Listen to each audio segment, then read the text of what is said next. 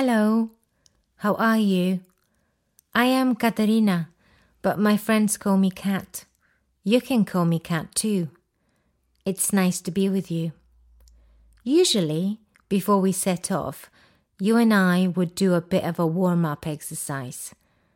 A stretch or two, a few start jumps for a minute, just to feel the wind against your skin. Just a little practice, leaving the ground, pushing upwards, returning, landing. A little something to get the blood pumping, to quicken the breath, to shift how you feel your body for these next minutes ahead, to nudge a new attention. Hello, I'm Alistair. I'm here too. A couple of things before we set off. First, I'd give you a passport with a visa. Full permission granted for your journey. And then I'd take your hand. Can you feel it? A gentle hold to guide you? It has to be like this. We can't get any closer. So let's start walking. It was the hot summer of 1999. Every summer in Sofia is hot, but this one was hotter than usual. I remember I weighed about 55 kilos and my black hair was relatively long. In the car with me were my mum in the front seat, my dad who drove the car, and my little brother, who was then 7 and sitting close to me, was holding my hand. The hot air and the gentle breeze were filling the car, my head slightly leaning towards the window, watching the city and saying goodbye. The city where I was raised, the city where I had my first kiss, the city that was my home. In the boot of the car were 2 bags, a big bag full of clothes and a small bag with a few books and my English dictionaries. In the car, on the journey to the airport, we were all silent. No one said a word. No one had a word to say. At the airport, my dad stopped the car right outside the departures gate at the old terminal of Sofia Airport.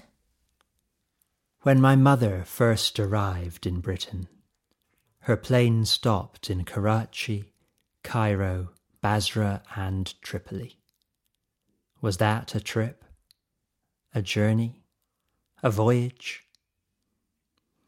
It's hard to imagine a future where people willingly take the slow plane to New York, Sydney, or Dubrovnik. Cruise ships had cornered the romance of travel. Aeroplanes are just for getting you from one place to the next. My legs were slightly shaky, excited by my big journey ahead. With me, I had the most essential things, the things which were now my home. In my big bag, my icon, a 13th century icon of the Virgin Mary and Jesus. A box of art materials, brushes and 2 boxes of Koh-i-Noor pencils. A few paints, 5 or 6 of the most necessary colours. 4 winter jumpers, 2 my grandma made, 1 that my mum had made me many years ago and I could still fit in it, and 1 I had bought, which was actually a bit fashionable. 3 pairs of trousers, a few skirts, and a dress for going out. Lots of t-shirts. Knickers and socks. The knickers, precisely 10 brand new pairs still in their packaging, mostly with images of the Tasmanian devil on them, None of the knickers were on the sexy side. All of them were on the practical side. And the socks, 7 brand new pairs, quite thick, with images of the Flintstones, and a framed family photo. There's a standard house that children draw. A square with windows, door, and a triangular roof on top. It's a strangely enduring sense of what a house should be. In 1850, a great storm wrecked ships off the coasts of Britain. Roofs were lifted, windows smashed, and something extraordinary was revealed. In the far north, in Orkney, the storm ripped the earth from a mound on the beach, revealing 9 easily recognisable houses, with beds and cupboards and cisterns, all built from stone, more than 4,500 years ago, before the Romans or the Greeks, before the pyramids, before Stonehenge. How that house becomes a home, though. Is it filling it with your possessions? Decorating it? The people you've shared it with? In the foyer of the airport, the Balkan Airlines check-in points were open and a big queue had formed. I joined the queue, my brother still holding my hand and my mum pushing the luggage trolley for me. Big mosaic maps of Europe and the world dominate the space in the foyer. The thought of all those new places filled my heart with excitement. In that moment I had no time to be sad, no space to be homesick. Neither did I realize the things I would miss. After waving goodbye to my dad, holding my mum whose tears formed a puddle on the floor, and my little brother waving optimistically at me, I turned around, and before me I saw passport control, and my knees trembled. The lines on a map trace the histories of a place. Farms and homes become villages and towns. Cities spring up along rivers. Reservoirs are dug, harbours reach out into the sea, and more ancient histories too. The contours of the map reveal the paths of glaciers and the fault lines of the tectonic plates, just as lines of rock map the passage of continents. Before me, I saw passport control, and my knees trembled. The first test of my identity, the first test of my legality. The passport control inspector looked suspiciously at my student visa, asked where I would be staying, and eventually he said, "You can go through now." And so I did. Then there was a hall full of people, and they all looked like they knew where they were going. As for me, I was a hopeful, full of dreams. Sofia. Letiște Sofia Vражdebna. Part of what makes learning languages harder as an adult is that we don't listen. We don't hear the differences and play with them, hearing where we can move our tongue and our teeth, how much breath changes the sound. English is particularly hard to learn, since its spelling so poorly indicates its pronunciation. A Roman alphabet approximating the sounds of those Anglo-Saxon words, the Celtic heritage, the myriad words borrowed from the hordes of peoples who have combined to make this nation today. In the distance was my plane, and soon I boarded it. sat inside, my heart was going so fast. I remember I was just so excited by all that was to come.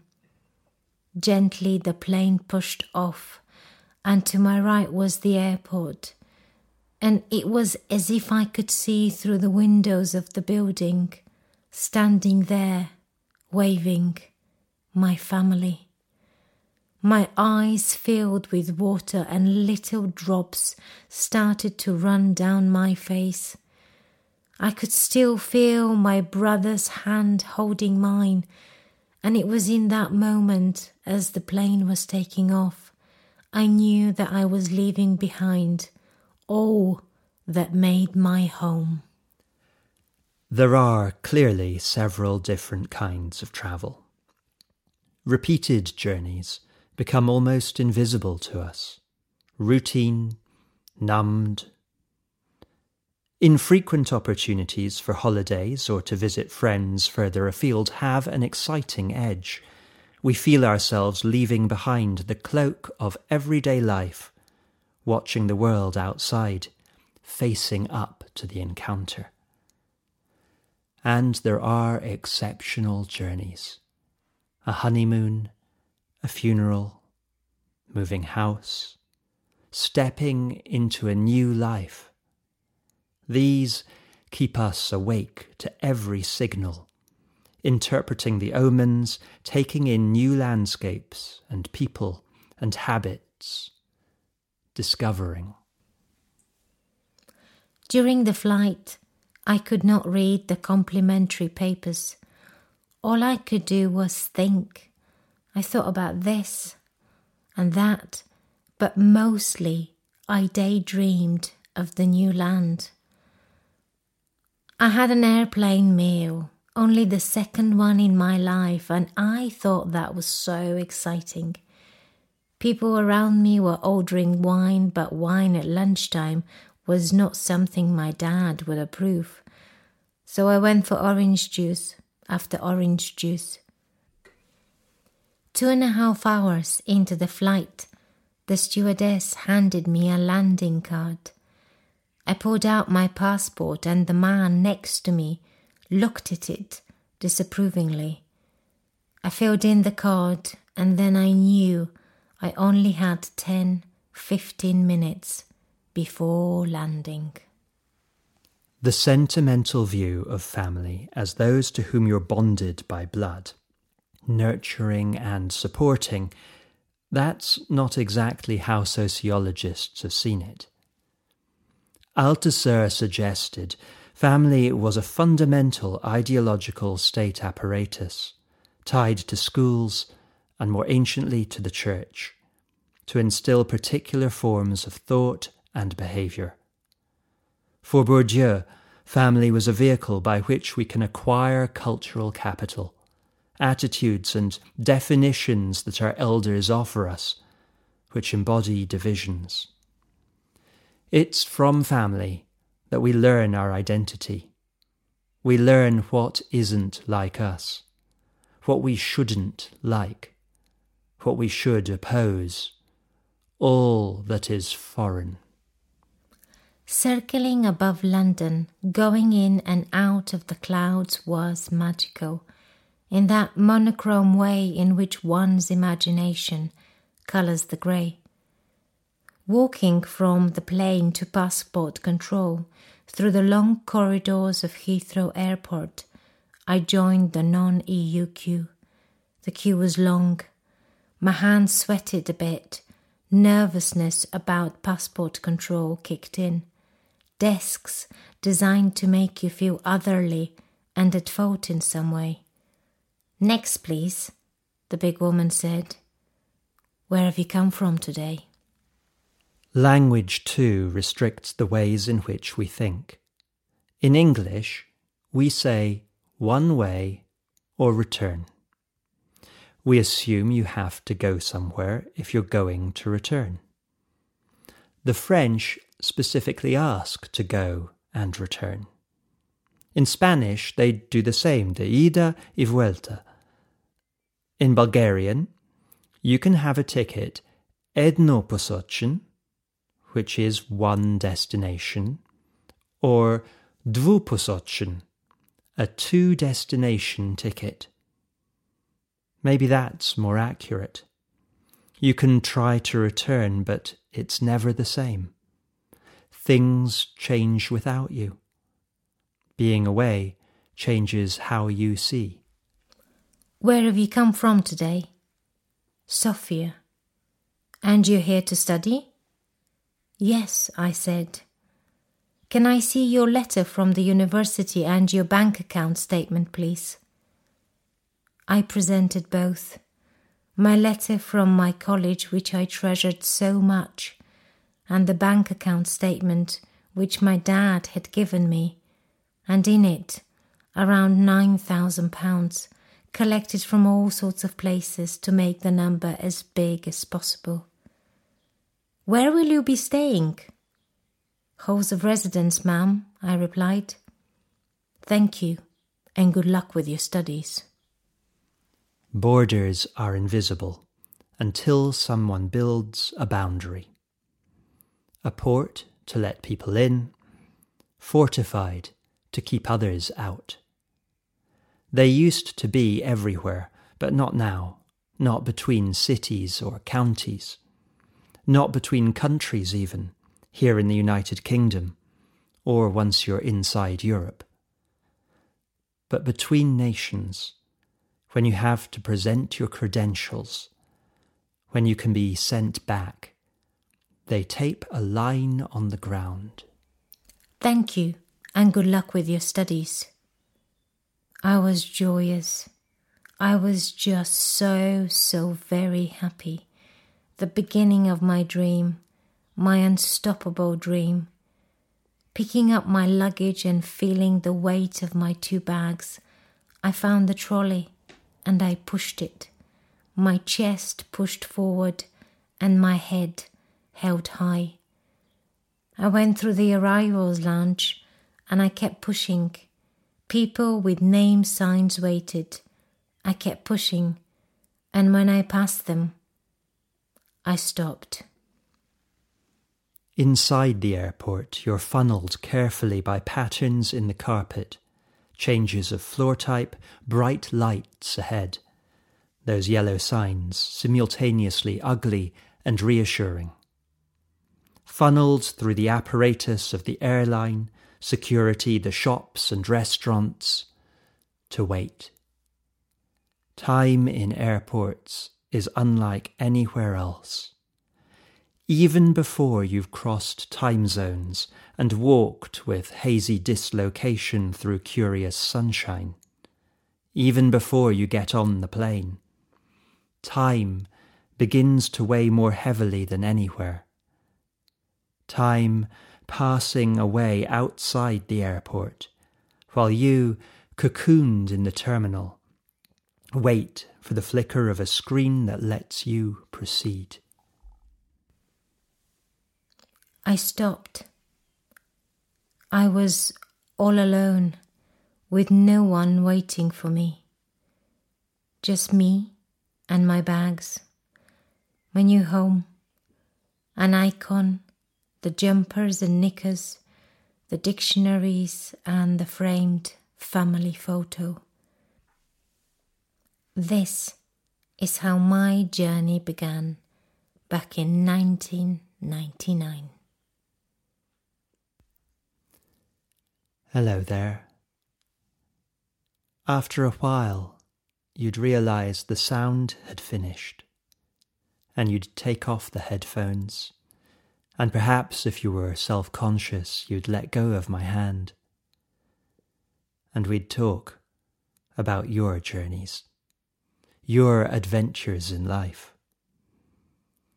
It would take a few minutes, and then we'd find ourselves back where we started, and while you wrote some of it down, I would wave you goodbye.